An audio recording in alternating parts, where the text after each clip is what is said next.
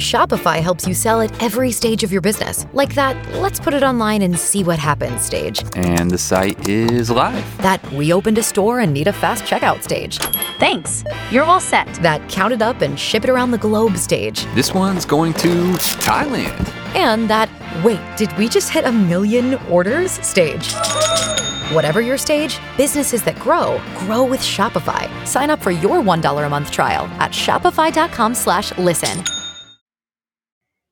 In 1987, NASA launched the last of America's deep space probes. In a freak mishap, Ranger 3 and its crew, Trey Taylor, Trevor Eiflute, Eric Steele, Charles Alba, and Jason DeLuna were blown out of their trajectory into an orbit which freezes life support and returns them to Earth 500 years later. Thus, this one will eventually go out to them. The Major Spoilers podcast covers news, reviews, and of course, spoilers, and goes into details about the topics discussed. So if you haven't read, listened, or watched the items we talk about, you might want to come back later.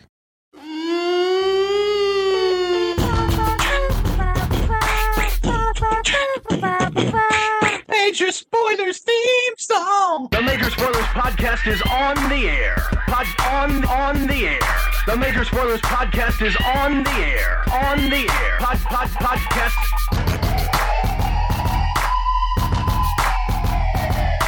I'm Matthew. I'm Rodrigo. And I'm Steven. If you're listening to the Major Spoilers podcast. The Major Spoilers podcast is on the air. Hey everyone, welcome to issue 413 of the Major Spoilers podcast. So glad that you could join us. Hello, future people. Welcome to the show. Yes, welcome to the show. There's Matthew, of course, and Rodrigo is sitting over there. What's up? Young Justice. Apparently it is, Justice! Young Justice, currently... Well, maybe it just wrapped up. Season finale, April 21st, 2012. First season just wrapped up. Second season maybe will start soon. 26 episodes in that first season. Uh-huh. You've watched them all, Rodrigo? I guess. It's kind of confusing because... The last episode here that I have for season 1, and we haven't gotten through all of them yet, is Old Acquaintance. Oh, I don't think I've watched that and one there's yet. Usual Suspects. Performance, Insecurity, Agenda. I'm just going backwards. For season 1? That's all in season 1. And you're sure season 2 isn't out yet? Well, it said season 2 started April 28th. Yeah. So maybe it is. So I have been watching season 2 of Young Justice. Okay. All right. So I haven't caught up then with that because it seems like, they took a break and this was really weird. And that's why I thought that stuff that we've been watching since February, something like that, right, was all part of season 2 because we had a long hiatus there of about 3 months. Right. Turned out it was all still part of season 1. Right. So there's the first half of, or the first part of season 1, then there was a hiatus, and the second part of season 1, and now they've actually started. And it looks like they've rolled right into a week later with season 2. Yeah, 20 episodes. And that you kind of get that with like scheduling issues is kind of how they had like 3 episodes of Community in one night or something like that. Right. Well, I think that the weird part about taking that break is because so much of what goes on in the Young Justice, at least in season 1, was that date that these things occur. Yeah. Usually the first date you saw was the day of the release of that episode. Really? Or it was supposed to be. So if it came out on November 4th, that was the Friday or whatever that was supposed to happen. I gotcha. So at least that's how I remember it popping up a couple times. But now we're into season 2, and I guess I'm going to have to go on to the iTunes and wrangle that up because I know the boy likes checking out the Young Justice. Is season 2 worth checking out? I guess it is if you are a fan of one particular aspect of the DC universe. And that what aspect is that? That it is full of a bazillion people in funny costumes.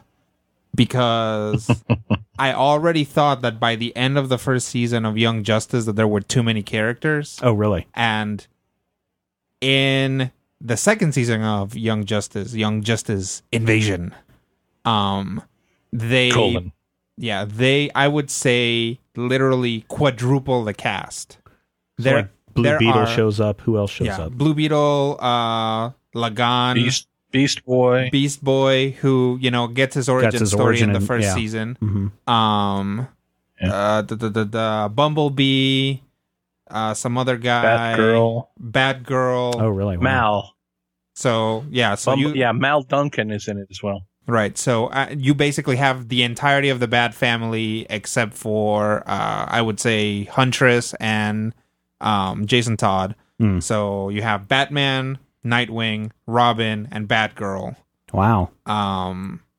There's is that Satana, is that a Icon, big problem? Rocket, Superman, Superboy, Batman, right? The Flash, at least 2 Green Lanterns at a time, Martian Manhunter, Ms. Martian. Mm-hmm. Is it a problem? Yes. Why is that? Because I'm kind of overwhelmed by the amount of characters. Now, they do break them up into smaller units. So in one episode, you will only care about, 5 characters at a time. Well, that's why I asked, because in Justice League and Justice League Unlimited, the first season was just the core group. Right. And then by the time you hit season 2 or 3, right before it became Unlimited, you started to see other characters show up. And then by the time you hit Unlimited, then it was a bazillion DC characters walking around on the satellite. 4 of them at a time were going off on a mission. So you would see Hawk and Dove going out with, Black Canary and whoever else. Right. And there's some of that going on here in that you get usually 1 or 2 of the original members going on a mission with 2 or 3 new members, and also going on missions with the Justice League and stuff like that. But to me, as I'm sitting there watching this, it kind of feels like, man, the guys who were writing this really wanted to write some episodes for Justice League Unlimited. Oh yeah. Because there's a huge time jump. There's a 5-year time jump between the old one and the new one. Really? And yes. Wow. That is bad on Cartoon Network's part then, because as we were saying, they took that big gap of 3 months and before they finished up season 1, and then the very next week they're doing season 2, right? And it's 5 years later, right? That's bad. That's poor. That's poor. And honestly, it was. I was very confused until they said it's been 5 years since the season finale, and they do say it sometime in the first episode, but. I think the first Robin that you see is New Robin, right? Really? You see Tim Drake, and he's got a different voice, but he looks like the old Robin. And then you see Nightwing, and he's all beefy now. Because, if he was 16, he's in his 20s now. Yeah. So, it makes sense that he's bulked up and grown up. But, it's like... Which Robin am I looking at? Who's Nightwing now? Oh, Nightwing is the old Robin. Why the hell is there? If you're not familiar with the comics, it's like, why would there even be a new Robin? The last season the last handful of episodes basically has Rocket and Zatanna join the League or join the Young Justice gang. Full time, right? But by the time we get back from the time jump, both of them have graduated to the Justice League. Wow! So they go from slap in the face. They go to being side characters to joining the main team for all of 5 seconds to being side characters again. Yeah. But is that? I mean, in the grand scheme of what's going on in that universe, is it a big surprise because Zatara became Dr. Fate. Right. And so the team was without their magic person. So who better to bring in some point in the future? Surely, if you look at... No, I agree with you. If you look at any given character, it makes perfect sense as to why they joined the Justice League, right? Stayed in the minor leagues, or quit the team, which Kid Flash did, spoiler alert. Oh, thanks. That's okay. So... all of them have their individual arcs, all of them have their individual stories, but that's the problem, is that there are 20 individual stories to keep track of. And if you're not interested, seriously, I am not interested in the Speedy arc. And all of a sudden, we are back in the Speedy arc. And I'm like, I don't care about this whole episode. You've introduced me to three new characters at least, that I like more than anything that's going on here. I went to see the Lagan and Beast Boy show now, basically. And now we're back to the Speedy thing, and suddenly it's revealed that he had a kid with Cheshire, and it's like, why are you taking the worst part of these comics and bringing it into this? Well, I guess that was the big question in this most recent Speedy. Yeah. I saw some comments people were making how it was very much borrowing from that wretched series that just wrapped up that I think everybody hated, but still won an award. It's just, I'm just going through and like, you know, I get that it's kind of cool and they're probably going to get back in, but again, you know, the team was Superboy, Kid Flash, Robin, Miss Martian, and Artemis, and Aqualad for most of it. Right.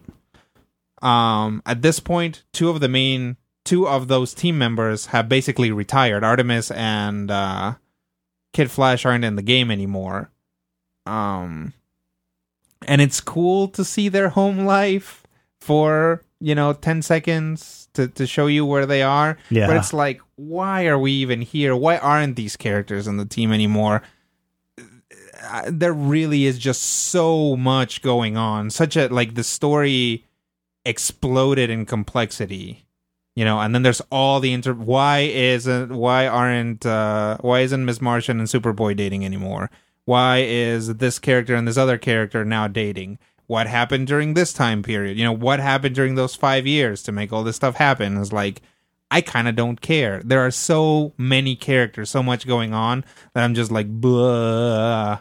I'm just gonna wait for the next episode of Legend of Korra and skip this. Man, we're all caught up on Legend of Korra in just 1 week. Every night we're watching that. Mm-hmm. Dang, that's a great series, isn't it? Especially the one that just came out. Again, listeners, a week ago. We're recording this ahead of when the new episode is. Right. But Aftermath, yes, brilliant episode. Just brilliant. I mean, I'm just sitting there with my jaw on the floor for so many different perspectives. From the animation is super tight. Yep. I know this is, and a lot of people are, and I think now I have a better understanding of why so many people were upset over when they cast Aang in the live action movie. Well, it's like, there's nothing in this world that says that they're Asian. But when I look at this animation, I look at it and say, well, this is animation not done by Americans. It's done overseas. Yep. It is tight animation. And I think it is actually. I think that it is probably is overseas. In Korea or something. But the animation is fantastic. The storyline is superb. And it's got just enough hook to make you... just the whole political aspect of it, I just find fascinating that they're throwing all of that into a show targeted towards teens. And The Boy, we've watched, I'd say we're about halfway through season 1 right now of the original Avatar. Even though he does like Aang and he thinks that that's a really cool thing. Every time he says, "Can we watch that Avatar show?" I'm like, "The one with Aang?" He goes, "No, the other one with the older girl." He likes that from, I don't know why. It's more intense. It is. Honestly, it really is, and it's interesting, that you're watching them side by side because there is a design and animation change. Like, they went in and said, okay, we're going to make more realistically shaped characters. Yes. Like, the characters aren't going to be as cartoony. And that's what I think what's really cool about Korra is you look at her and I every time I sit down and watch that, I sit there and I say, okay, who is she in real life? If she were a real life body type, what would she be? Right. And I know a lot of people are going to say, oh, no way.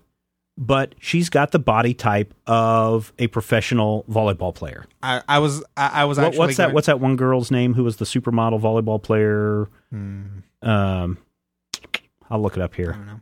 But I would actually say that she has a swimmer's body.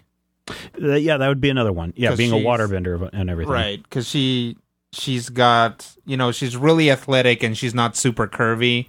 So, she's got kind of broad shoulders and is really pretty tightly muscled. Like, she's not like buff. Right. But, Matthew, have you been watching either Young Justice or Legend of Korra? Legend of Korra? Not intentionally. Accidentally, I saw an episode with Blockbuster, and then I saw something weird with Red Arrow Right. in it.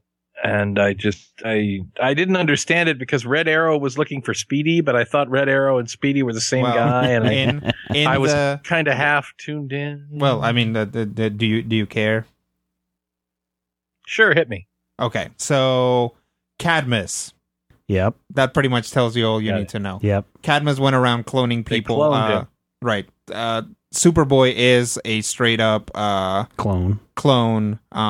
He's a half human, half Kryptonian clone. Like your Reign of the Superman Superboy, I believe. Mm-hmm. So in the basically to infiltrate the Justice League, they cloned a programmable Speedy and threw him in there. So now that Speedy, the clone Speedy, is looking for the real Speedy. Dun dun dun. Oh. Man, I wish I could remember this girl's name. You'd know her name if I... Mia Hamm. No, she's a soccer player. Mia Hamm plays soccer? No, I said volleyball player. Oh. Veronica something. No. But that's what Korra's body just kind of reminds me of. If you're going to cast her in a live action, that's the body type that you would want to go for. Oh, totally. I can see the swimmer type too, but I think the volleyball player would hit that height because Korra's not a short person. No. She's got some height on her. Gabrielle Reese? That's who I'm thinking of. That is exactly who I'm thinking of. I know sports. That are you Hooray, much better I am on the the expert search on engine. sports in the room. Exactly. In the land of the blind.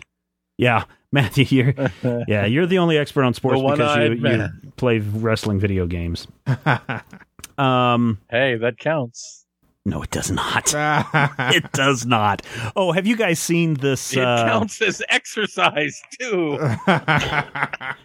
Yes, and for those of you that have seen Matthew, that explains so much. Oh, you son of a...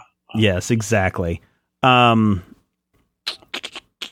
I forgot what I was going to say. That was going to transition into something. Oh, have you seen that Video Game High School short that has debuted up on the interwebs, up on the YouTube?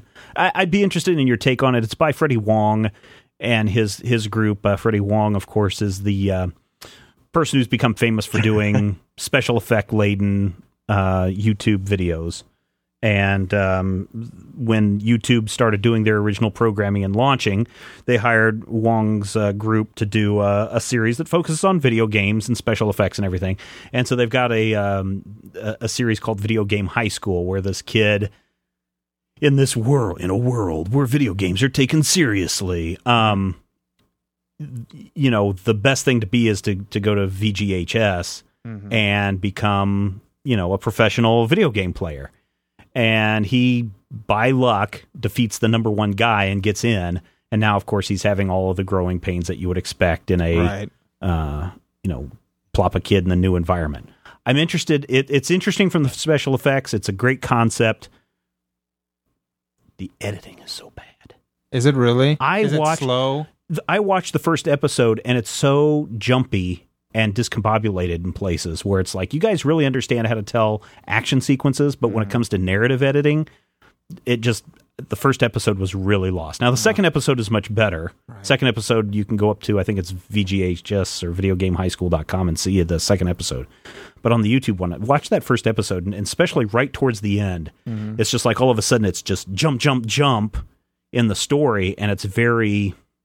I didn't like the editing. Maybe you will. Maybe I'm not the target group on that. Right. But does that bother you? Do you sit there at times and even though people are, and I wouldn't say he's fan film because he's doing this professionally now. Do you just sit there and go, oh, I can't believe that you are ranked so high or regarded so high? Well, forget and that. Then, I honestly, in order for me to give someone any sort of pass, like, the quality has to be very consistent. Like, either everything's pretty bad, so I'm like, okay, well, this is a very amateur production. Right. Or everything's, wherever it needs to be. Right. So I will let things go if it looks like, if it looks like the budget wasn't there or whatever. Mm-hmm. But yeah, when I see something, especially because, people on YouTube will be like special effects wizards, but the story will be crap. Right. Or they'll be good writers, but their special effects aren't very good. Or what actually happens most often, the sound design isn't good. Yeah, I pulled a major mistake on a drives me video that I nuts. uploaded because I wasn't paying attention. I was doing it at 2 a.m, and I didn't mix it down into two channel, and it only uploaded as a left channel. I was like, God dang it. Yeah. So yeah, a bad audio mix along with a couple other issues. Like cellophane being torn. Yes. A lot of will just take me out of it. They scorch. Will just take me out of it. And, sometimes, definitely poor editing in a narrative can be a huge issue because, if the response to something dramatic happening doesn't happen with the right timing, right, it gives you a different read of the scene. And that can be an issue. I was opening Action Comics number 9 a couple of weeks ago. That's how far behind I am. This is the one that it looks like a job for Superman of Earth 23, home of the Black Superman. Young Justice takes place on Earth 16. Does it? Yeah. That they've been... Really? Yes. That is in all Earth their 16 official... is the Earth of the Super Sons. Yeah, I know. You remember from the 70s, Superman Jr. and Batman Jr., who rode around on cycles with cool sight? That's Earth 16. Yep. I wonder if it's meant to be an intentional homage to Bob Haney. I don't know, but I was always wondering what universe Young Justice resided in. I never can. And I'm now angry that they even went to the trouble of telling us. Well, and the only reason why it really made a connection, if you go to like the multiverse something page on Wikipedia, it's got all of them listed, and it's got Earth 16 listed as the Super Sons universe. But in a press release from Warner Brothers this past week or 2 weeks ago, when they were talking about the Young Justice video game, they say, this is taking place in Earth 16 with this Young Justice. And then we've got Earth 23, which is the Black Superman. And it got me thinking that we have seen DC and to a lesser extent Marvel, although there are still a lot of rumblings from the Kirby estate and everything, Ditko as well, with some of their characters. We see right now Superman, that lawsuit still going and still going and still going, to the part where DC may only be able to keep a portion. When it's all said and done, DC may only be able to keep a portion of Superman, and the rest would revert to the Siegel and Schuster estates, which they could then go and do anything they wanted with, right? And that could be licensing it out to Marvel. That could be licensing that character out to whatever. And it got me thinking, Dynamite Entertainment has been doing this superpowers, and they've been taking older properties like the Spider, the Shadow, and creating franchises off of this. Would it make any sense? And I'm just throwing this out there because I haven't really thought it through, but it's a question of practically science fiction. Yes. Here we have Superman of Earth 23. Well, maybe there's a lot of people who really want to read Superman of Earth 23, but DC really doesn't have it in their budget or their line item or whatever to do a miniseries or whatever on Superman of Earth 23. What if a company, doesn't matter the company X, I'm just using DC as an example, licensed out the variants or the alternate universe characters to other companies to use? There might be some guidelines, certainly, but they license those out to Dynamite or to Marvel. Here, Marvel, you can have Superman of Earth 3. Yes, we realize that's the evil universe, but you are Marvel, right? They do something like that. Would that be an interesting way to carry on a property with? And I guess one of the things that I had asked a while ago was I wouldn't mind seeing the DC reboot and the 52 universe and what was before the 52, but stick the little tags on there like they used to, that this takes place in Earth 3, this is in Earth 17. And I think at the time the reaction was, oh no, that would be a terrible idea. Mm-hmm. But what if you took that then a step further and just licensed that out to Dynamite or to Boom or to, Archaea or whoever, and let them do whatever they wanted with those variations? Would that be a big deal? Would that be a bad thing, a good thing? I mean, certainly people could say, well, you lose the rights to those characters. Not if you're licensing them to Dynamite, just like Doc Savage and the Shadow are being still licensed by, what is it, Schuster or Street and whatever it is. Condé Nast. Street and Smith, yeah. Condé Nast. Condé Nast, yeah. I think that it leads to the same problem that we have right now with the launch of Earth 2. Because this is the fourth thing in 80 years that DC Comics has done called Earth 2. Mm-hmm. And the initial Earth 2 was actually the first Earth, which is confusing in and of itself. Right. After Crisis on Infinite Earths, we erased Earth 2, but then Grant Morrison did a high-profile project called Earth 2, which is about the Earth previously known as Earth 3. Right. But it called the Earth of the DCU Earth 1. And then now we have this new Earth 2, which is basically a new Earth in the new multiverse that was recreated when the Phantom Stranger had really bad gas after his trip to the Taco Hut, or whatever happened. I'm not sure, honestly. I didn't read the Zero issue. I think that what it would lead to, and I would really worry about if I were the owner of, say, the Spectacular Turnip Man, would be marketplace confusion.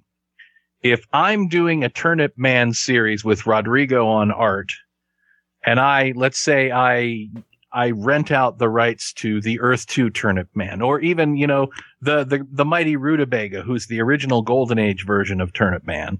And Steven and Dante the Intern are putting out their, the mighty Rutabaga comic at the same time that Rodrigo and I are putting out our Turnip Man comic. I would be concerned about, A, am I now setting myself up to compete with my own, intellectual property? B, am I going to have people buying the mighty Rutabaga comics thinking that they're supporting, Rodrigo and I in our Turnip Man-ness? Or more importantly, and probably most importantly, are Steven and Dante going to make a better book than Rodrigo and I and outsell us and somehow end up, shooting myself in the foot? But that's the great thing about licensing. DC, or in this case, Turnip Man, Rutabaga Man, Kablamicus of Earth 45, you're licensing it out to me and Dante. Well, yeah, you're gonna license it for a 6-issue series or a 12-issue or 4 years or whatever. Part of that licensing deal is profits. So while you're busy honing Kablamicus in Kablamicus Earth, main Kablamicus Earth, right, you're still raking in money from Kablamicus of Earth 23 or Earth 24 or whatever, because of how you've licensed these things out. And just like Young Justice, Justice, the TV series, is taking place in Earth 16, which has nothing to do with Young Justice, the series that we've read in the comic books, or the Teen Titans that are currently in the 52, or any of those other things that before, and you're couching it and you're grouping it and saying, oh, no, that has nothing to do with the Robin, Tim Drake in the new DC universe, because this is a different Earth. And yet DC's still making money by basically, I mean, granted, they own the property, but they're working with Cartoon Network on this, which I think is owned by Turner. So there's profit sharing going on. Turner's owned by the WB, isn't it? I'd have to go back. There's like four megacorps that own everything in the world. So yes. Yeah, that's Philip Morris. But wouldn't I make more money by just hiring you and Dante as work for hire? That's a mighty, see, that's the thing. That's a mighty big risk on your part, right? So here's me, Dante and me are coming and saying, hey, Matthew, we want to license Kablamicus of Earth 45 from you. We think it would be a great series. We want to do it for 12 issues, and that's it. And then, we can work out some kind of merchandising deal. Okay? 100% of that risk is on my ass. It's not on yours. It's on me. So if it fails miserably, just like the Doc Savages and the Shadows and other incarnations of the Spirit that have come on before.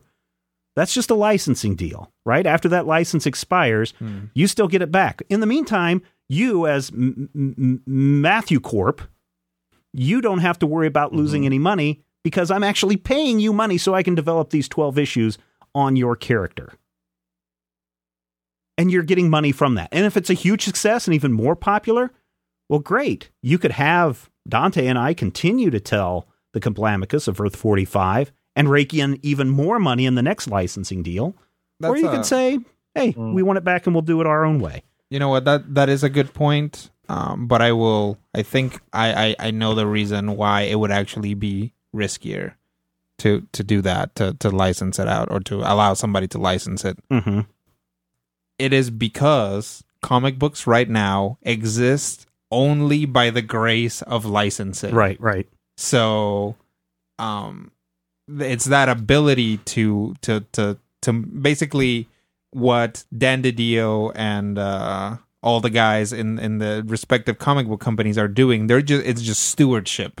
They're just trying to maintain these properties and keep these companies from going under so that then their parent companies can fish out licensing from them. Right. So all DC Comics has is the name Superman and the S-Shield. That's all that they have to their name. Right. If they license that out to someone else and they do it better, there might not be a reason for Warner Brothers to keep DC Comics. They might just say, hey, you guys are in charge of that crap now. Yeah, I mean, they could. I mean, look at it. This is what happened to Marvel, right?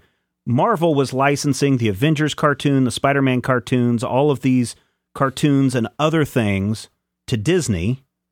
And Disney was like, we're not going to be buying cartoons from you. We'll just buy your whole dang company and fold you in, along with all your other valuable properties and da-da-da-da-da. Hey, Avengers, $1 billion. We have almost paid for our initial $4 billion investment in Marvel. Hooray for Disney. Yep. But that's the thing. Right, that is essentially what is going on right now. Is Warner Brothers is only holding on this stuff because they hope at some point it's going to make them a lot of money. Right? Sure, I mean, sure. There's your flip side too. What's that? There's your flip side too. Marvel just put out the Avengers movie. Marvel can't do the movie of Spider-Man or Ghost Rider or Daredevil. Doesn't matter because they license those rights to some other schmuck. You think that Disney and / Marvel are not making any money off the Fantastic Four and the Spider-Man movies and the Ghost Rider movies? No, they're making money off those movies. They want Spider-Man to succeed, right? Because it means that they're going to still get money from that. Yeah. That's how Marvel financed their own movies, was because of the success of licensing those characters to Sony and to Fox and to whoever else. I think that you do have a good point. The question is, would it work? That's what it ultimately is. I don't think it would work going from it works going from comics to movies, but it doesn't work going from comics to comics. Matthew's got to get up, I guess. Yeah. I'm just curious, because if we look at what Dynamite has done, they take all of these characters that are floating in a nebulous region between but that's why public property and licensed character, and they're doing something with it. Right, it's because they're taking these characters that don't exist anywhere else right now, and giving them books. If Marvel licensed even a variant of Superman, comics are kind of a zero-sum game. There's only so many eyeballs in the entirety of the comics universe, and you are basically saying, hey, everybody who reads DC, go read Marvel now, because you can get more Superman over there. And yeah, you're getting some money out of it, but again, you would be draining your own readership to do it, since the comics market is so small. That's why I'd asked in issue 412 about what was going on with Dan Garrett, and Matthew informed us that, they did create a character called the Scarab, which was supposed to be the Blue Beetle, because that was my initial thought was Dynamite is going to do its own Blue Beetle comic based on that time period when Charlton / DC did not own that slice of Dan Garrett, just like they're doing with the Spider right now, which is not the pulp Spider. It is the Spider based on the Saturday morning serials Spider. Right.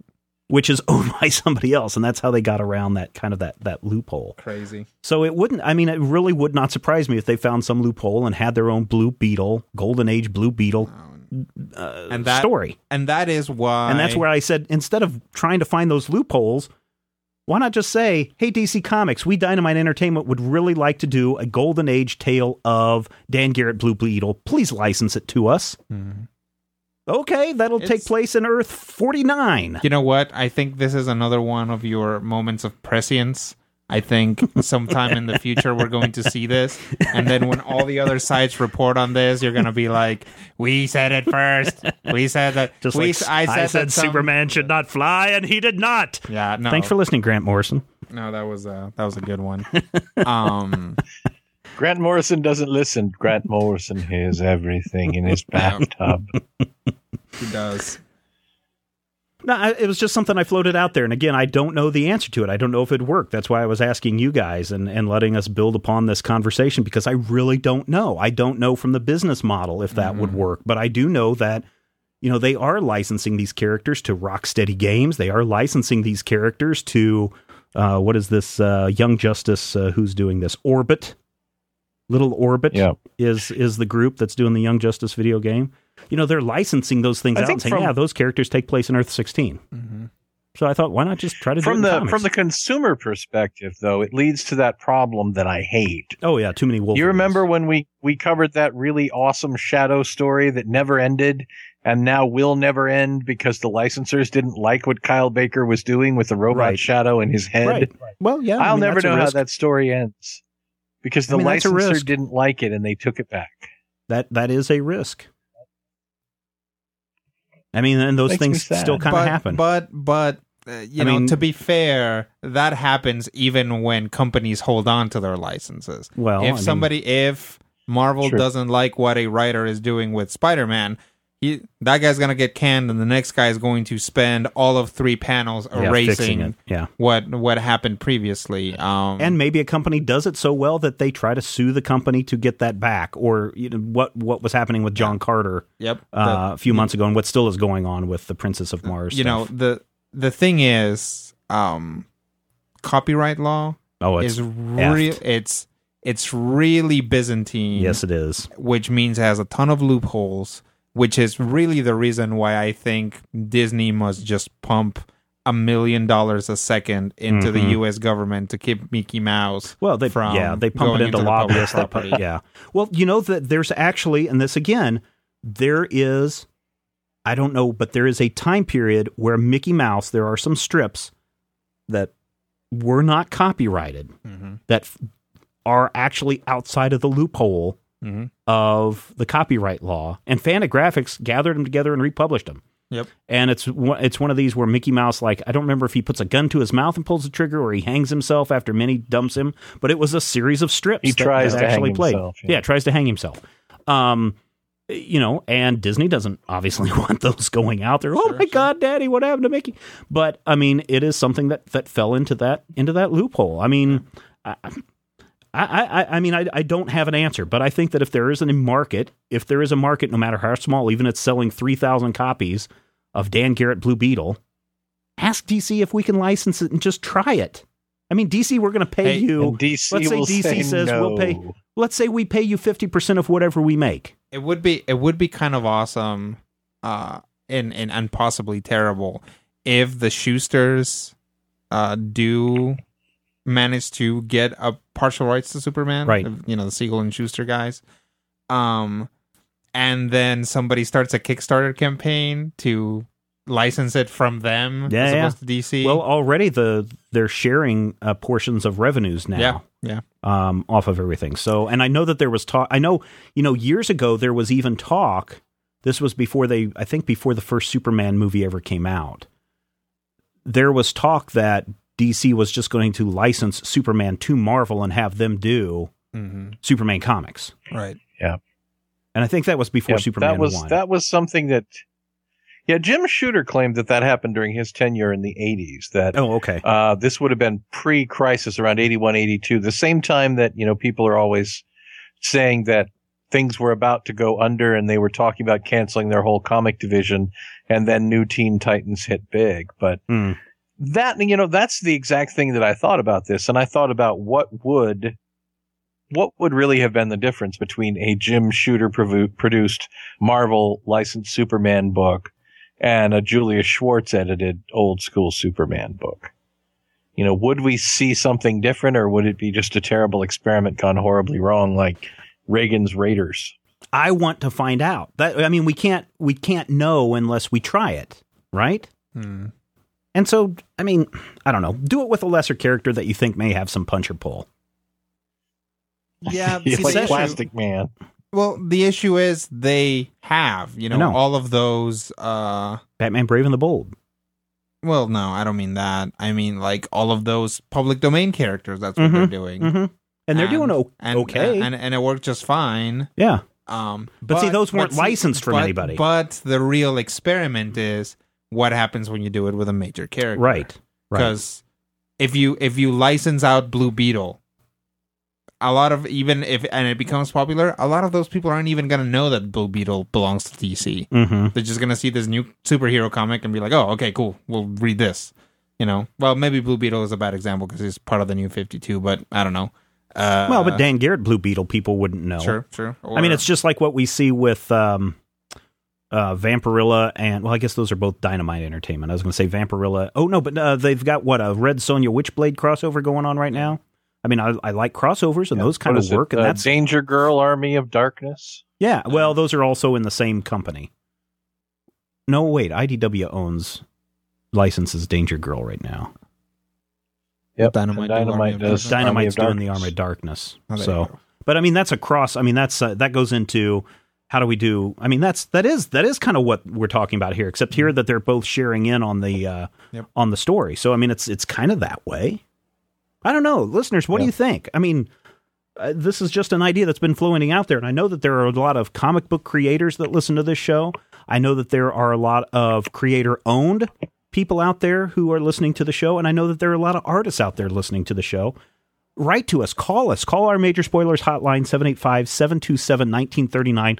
Leave a message, or just get in contact with us, podcast@majorspoilers.com, and I would like to have you on the show. I'd like to hear from someone. Tell us we're crazy. Yeah, I'd like to hear. Chris Ryle, I know you're listening to the show. Get on the phone and let's talk. Let's talk about how IDW licenses the Legion of Superheroes from DC Comics. Yep. How do you land the Star Trek stuff? How do you land the Doctor Who stuff? Aren't there still Doctor Who comics going on in the UK that are separate from this, Matthew? I don't think well, there's the monthly Doctor Who magazine that has a comic portion. Yeah. But I believe that IDW's Doctor Who comics are the only monthly Doctor Who comics. Okay. All right, cool. I want to know. I want to be informed. We want to be informed. Our listeners want to be informed on whether this will work or not work. Go to the comments section. Email us, podcast@majorspoilers.com. Call our hotline, like I said, 785-727-1939. And leave a message. It's the year the Flash showed up, 1939. No, 1939 is the year Batman showed up.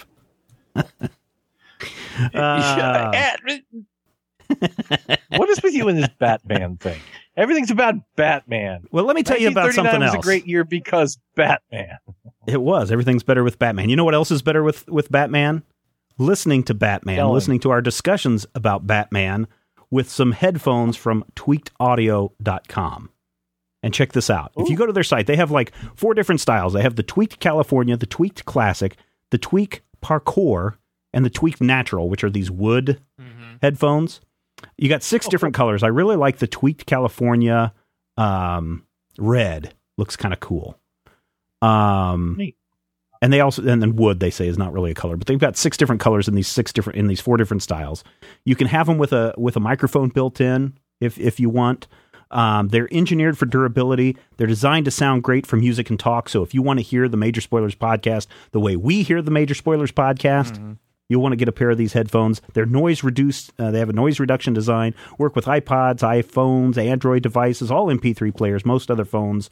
Retail price $19.95 to $34.95, depending on the pair. I'm going to bet the wood pair are the most expensive. Probably. But check this out. If you go to tweakedaudio.com and when you check out, if you use the code Major Spoilers, you'll get it for 1/3 off. Whoa. That is a good deal. Also, I that's do Tweaked need a Audio. new pair of cans. Tweakedaudio.com. Now, these are in-ear. These aren't over the air. They're in-ear earbuds.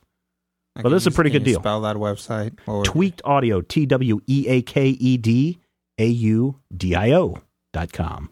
Cool. I can spell another the website parkour too. Looks pretty cool. Yeah. I can spell Amazon.com as well. AMAZON.com. Cool. And I know a lot of people buy from Amazon.com. Can you use it in a sentence? I would like to help out Major Spoilers, and I know that if I go to Amazon.com through the Majorspoilers.com website and buy something, they will get a portion of that sale. I really do want to hear that more in, in spelling bees. Can you use that in a run-on sentence? That's a run-on Saga sentence. of the Super Sons is available right now on Amazon.com, starting at $2.90. And you all can you have learn to do is about go the to Major real Earth Spoilers. 16. Majorspoilers.com. Click on the Amazon.com link, and then just buy like you normally would buy. You can buy electronics. People have said, hey, can I buy a computer part? Yeah, you can buy a computer part. Buy the whole dang computer. We'd appreciate it if you bought the whole dang computer. Mm-hmm. Buy a cookbook. Buy something on your Kindle Fire through the Amazon.com link, or your Android device, iPad, if you got the Kindle app for the iPad. You can go through that Amazon link, buy that book, download it. Same price. We just get a little bit of that, and every little bit helps right now. Actually, a lot of it would help right now, but every little bit helps right now. Amazon.com. I was seeing if I could buy a Chrysler LHS. I'm sure you could if Amazon sells it. I suggest doing it. Finally, this is the last little plug, and then we'll get to something Matthew wants to share. You can also make a donation. If you like this show, if you found it interesting, you can make a one-time donation, or you can make a recurring donation of $2, $5, or $10 a month. Every little bit helps. Again, we thank everybody who does that, and that's why we give those shout-outs at the top of the show. Nice. In commercial break. We try to do everything that we can to make a little money to keep going. And now, back to the show. The Bose Wave Rate. No, I love the Paul Harvey way that he just kind of... And you know what's great is my Bose... No, never mind. I shouldn't do that. Page 2. So, Matthew, what did you want to call us? What did you want to talk about? I wanted to talk about how awesome it is. And I actually mentioned this in this week's Major Spoilers staff pick. Oh, yeah, the third young volume blood? No, schmuck. The Dr. Solar trade paperbacks, the collection of Dr. Solar, Man of the Atom by Paul Newman Comics. and Matt Murphy and Bob Fuji from Dark Horse Comics. When I was a kid, if you wanted to read Solar Man of the Atom, Dr. Solar comics, this would have been before the Valiant Revival. You literally had to go and, wander around creepy stores with creepy people and buy the issues and pick them up here one at a time. If you wanted to read Adventures of the Unknown and, collect the appearances of Nemesis or, Herbie the Fat Fury, you literally had to track these things down one by one. Yeah. In the era that we live, virtually all of my collection can be purchased a volume at a time through Amazon.com or anywhere in the world. And I was fascinated at how awesome it is that, everything seems to be trade paperbacked these days. Right. With the exception of a very few stories. And I wanted to talk about the stories that aren't trade paperbacked, and they should be. That's really tough because, I thought that they were never going to collect all of the Doc Savage stuff from the 70s and the Marvel 70s stuff that Marvel did. And boom, DC answered that with those great showcase editions. I love those showcase editions, even though they're black and white. If you're just in it for the story and the art without the color, $19.95 for 500 pages is a super deal. I mean, that's how I got into some of the Spectre and the Phantom Stranger stuff is through those collections. That's how I'm reading a lot of the old Legion of superhero stuff is through those collections. The Dial H for Hero Essential, or what do they call it? Showcase Edition? Showcase Edition. Unbelievable. And I actually bought, when I went to visit Bruce the last time, I bought for $5 Marvel's Essential Tales of the Zombie, collecting every single appearance of the Simon Garth zombie. And as long as, beautiful, gorgeous art. I don't mind the fact that they reduced it. I can live with the fact that they reduced it from magazine size. I can live with the fact that occasionally naked women are all of a sudden covered up with, penciled in lace. I can deal with that. That's Tomb of Dracula that did that. Right? Tomb of Dracula did that. They also did a little bit of that in Tales of the Zombie because it had a girl walking around with, how shall I put this delicacy? Her bazongas was a hanging out.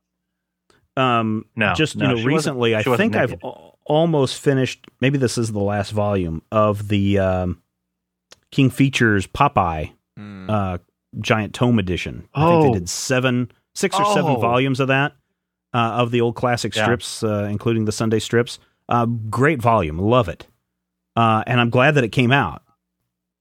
But I'm trying to think if there's anything that I really would like that's not traded. Rodrigo, what about you? There's really nothing that I can think of, largely because most of my comics consumption is trade paperback. So most of the stuff that I've come across from ages past has been in a trade paperback. Right. And, from when I started reading comics, at your age, everything was the... pretty much created for a trade paperback, too. Well, there you go. There kind of aren't the same licensing issues that there were before. Now, I think that moving forward, we might see someday LucasArts deciding that they don't want Dark Horse to have Star Wars stuff and move it somewhere else, and then those issues might become hard to find again. I just find it interesting that that even the Marvel Star Wars stuff is collected and sold through Dark Horse, or that the Archie Comics is being traded from IDW, or I think it's IDW, and it's really gotten because everybody is okay with making money, right? So if Dark Horse, if Marvel goes, well, we have this Star Wars stuff, but we only have the rights to half of it, and it's gonna be too expensive to print, then Dark Horse goes, oh, well, we'll pay the rest, and we'll share in with the profits. Marvel goes, okay, have at it, good times, everybody gets money. Nowadays, really, the only thing that you don't see put into trade paperbacks is stuff that maybe some stuff that was critically reviled, or stuff that publishers just straight up want to keep I think, quiet. Aren't they, IDW also announced just recently the creepy, eerie tales, eerie tales, and we've already read one of the crime, Rodrigo, you reviewed one of the crime books. Yeah. Real Crime Does Tales. Not Pay, yeah. Crime Does Not Pay, yeah. Right. I mean, those are all being was traded. Chuck Biro, that was years ago. Yeah. ROM Space Knight is one of the few things that I don't expect to ever see trade paperback, honestly. It's 70s Marvel stuff set in the Marvel Universe where the protagonist is actually owned by another company. Right. Is that Hasbro or Mattel? 75 issue. I believe it was... Tomy or Mego, I don't remember. Yeah. Okay. Some toy company. Well, certainly, Parker Brothers, maybe. Parker Brothers. Flex Mentallo was one that Flex Mentallo was recently collected. Yeah, and it was one for a long time was not collected until they nailed down all of the rights issues so that they could get the proper people paid and weren't getting going to get sued by something. And now that just has come out, last month? A couple of weeks ago, I think.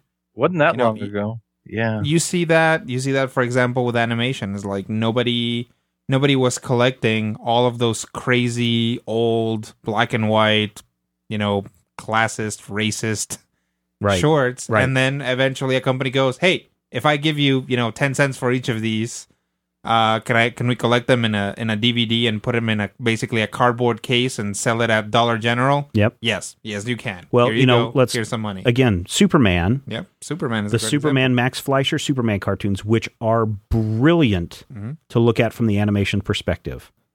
Fell into public domain. Yep. Superman character still owned by DC, but that licensed property was owned by the Fleischer Studios and then went into public domain, and then as soon as that happened, everybody started grabbing whatever copies they could find and making their own versions and selling them and putting them out there until I think DC or Warner Brothers finally, I don't think they can regain the copyright, but they actually put out a definitive collection that was cleaned up and pristine. And man, that's some good animation. If you want to see what the Batman animated series was based on. It was based on the old Fleischer designs. And only bad thing about those Superman cartoons, racist. Sure. I mean, really in the bad. In a bad, it was the 30s. way. And that's probably why DC had no real intention of getting all the rights together and releasing them until somebody else did. I mean, that's a great example. You can probably find all of the Donald Duck cartoon shorts, in various collections, except for the one where he's a Nazi. Yeah. And well, Snow White and the Seaborn Dwarfs is the same way as a collection, or maybe it was Coal Black and the Seaborn Dwarfs. Right, I think is what it was. Something like that. Yeah. There was one other one, and I've just told. Song of the South. You can't find Song of the South in the United States. In the United States, yes. You can't find it in the United States because it's perceived to be racist. Right. Go over to Europe, and it sells very well. It's the same way. Or so I hear. With that Donald Duck Nazi cartoon, if you sit down and watch it, it's propaganda, pro-propaganda, and it's anti-Nazi propaganda. Right. Donald Duck is miserable in Nazi Germany or in what might be Nazi-controlled America. Yeah. So, and just completely pans all three, like the axis.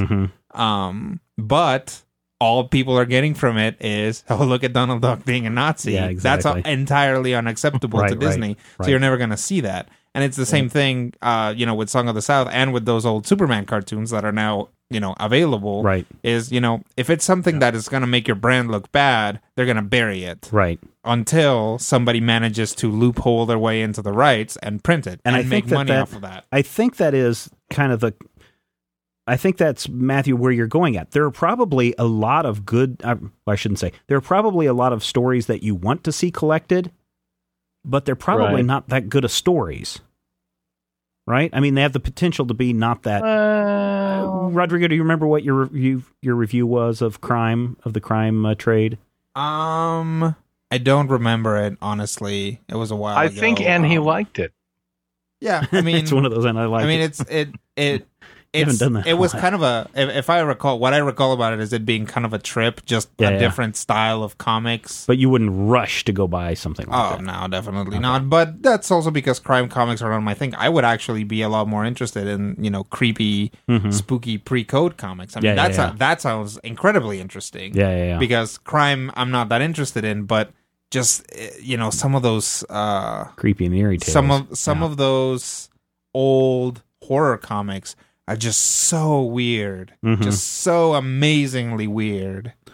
Matthew, are you also talking about books that were collected at one time, but just have never been reprinted? I mean, I remember getting all these Mad Magazine digests from like the early days, hey, look, it's Marvin or whatever. Yeah.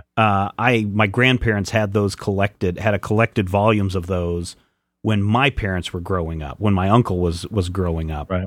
And I remember reading those, but I've never really seen those collected anywhere else. I mean, that's where we had that, the first Batman parody, and where parody became a big deal. And then Super I've Duper not seen Man. those I've not seen those reprinted again. But I mean, I know they've been collected at one time. Right. There's a lot of gray area, and I'm always fascinated by what they choose to reprint and what they choose not to. When DC reprinted the 70s Doc Savage stuff, my brain said, hey, it's about time. And then I started thinking about how somebody really needed to reprint the big Doc Savage black and white magazine that Marvel put out. Right. And then I said Marvel really needed to reprint Marvel Preview. And then I started, because Marvel Preview had a 2-issue, actually a pretty good adaptation of Sherlock Holmes. And it had, the first appearance of Star-Lord. And then I started thinking about how nobody has ever reprinted Epic Illustrated, to my knowledge. Or Heavy Metal would be awesome. But, I'd like to see reprints of Epic. I would like, I know that Marvel, I think it's Marvel, or maybe it's Dark Horse now, has been reprinting, and that's where I got into some of the 70s Conan stuff. They have those collections. Those work really good. But yeah, I think I might like to see some of that Heavy Metal stuff collected. I guess the bad side or the downside is a lot of that stuff has been pirated online, which is the downside. So I'm sure if you really, really wanted to find the first issue of Heavy Metal, you could probably find it if you know how to look. Oh, surely. And that I mean, that is one of the driving impulses as to why Marvel and Dark Horse look at each other and go, hey, do you want to team up and sell this? Yeah. Because otherwise people are still going to find them. Right. And nobody's going to make any money. Yep. Nobody's going to make any money. Well, and a decent reprint is something that I think that many readers, not necessarily all, but many readers would spend a little bit of money, not necessarily a ton of money, like, you know, an absolute edition. An absolute edition of ROM Space Knight. But I bet you could move a couple 100,000 copies of the thing if it was affordable, if it was collected in a format that would be easy to read and, you know, cheaper than going out and doing whatever I have no idea what it is people would have to do to find such things. But, you know, if I were to go and walk into the store recently, you know what I found? Omega the Unknown has been trade paperbacked. Yeah, I think when you did that retro review was right around the same time that it had been traded. Yeah. Yeah. All 10 issues of Omega the Unknown plus the 3-issue wrap-up in Defenders. I actually sold that to one of our Critical Hit fans who came in the store a couple of weekends ago. Yeah. And the boss was like, I'm glad you sold that because nobody else knew what it was. I'm like, that's why I'm here. This is why you hired me. But that series is amazing and nobody's ever heard of it. They trade paperbacked it. They made some money off it. They sold a couple 100,000 units or whatever they did. I think that is one of the ways that the big companies or even the little companies, I think they can monetize their intellectual property that way. If you want to put it in, you know, paradigm buzzy words. If I could go and buy a paperback copy right now of Herbie the Fat Fury, I would do it. Well, right again, now, I'm actually, as soon as you get your what? Your Major Spoilers paycheck. As soon as I get my stuff, my money squared away, I'm going to go and I'm going to buy Saga of the Super Sons by clicking on that Amazon link on majorspoilers.com. Because I've never seen Saga of the Super Sons collected, and I want to read it because there are some I've never read. Yeah. That's all good. right, everybody. We've started the conversation. It's your turn to continue it. Head over to majorspoilers.com and share your thoughts on anything that we have talked about in this episode, or really anything that you want to share, or thoughts or ideas. If you have a question, you can email us at podcast@majorspoilers.com. If you want to call into the show, Matthew, that hotline number is 785-727-1939. The Major Spoilers reprint it now because I'll give you $8 for it. Hotline. All right, everybody, that wraps it up for this issue. Next time on the Major Spoilers podcast, we'll be talking about Avatar, The Last Airbender Volume 2. Why? Because we know that you love comics and we do too, and we will talk with you soon.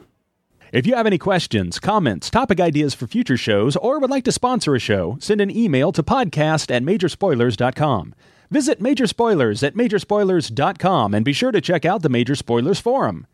You can also follow Major Spoilers on Twitter at twitter.com/majorspoilers and on MySpace at myspace.com/majorspoilers. Fat the X-ray vision of Superman, I could save a few bucks and stand around and read through the covers of the comics on the stand. But although every other page would be backwards, I suppose I could still read the evens and the odds. Well, I don't know. Guess I haven't thought this all the way through. Plus, as soon as the comic book store guy knew to kick my butt out on the corner. What a major spoiler! What a major spoiler! Think about a better way. If I was hulking green or gray, I could just bust through that brick wall, take their comic books away. But then the little meat would deal with all the tanks and bombs and guns. Have you ever tried to read a series with all that going on? Guess I need to rethink this plan. How would I back and board my comics with such huge hands? Guess I already told ya. What a major spoiler. What a major spoiler. Yeah, yeah, yeah. What a major spoiler. What a major spoiler. If I'm Stark Raven rich like a man of iron. I might not be surprised to find that I might actually have the heart cold to follow an entire storyline. But would I really even need to read up on all those escapades? I mean, who needs such distractions when your sister's such a babe? But the downside is such a beast. Being shot up in a fun, being the Middle East with a King Santo and soldier. What a major spoiler! What a major spoiler! Yeah, yeah, yeah! What a major spoiler! Whoa, whoa, whoa, whoa! What a major spoiler! Major spoilers. It's copyright 2012. O'Reilly! You need parts? O'Reilly Auto Parts has parts.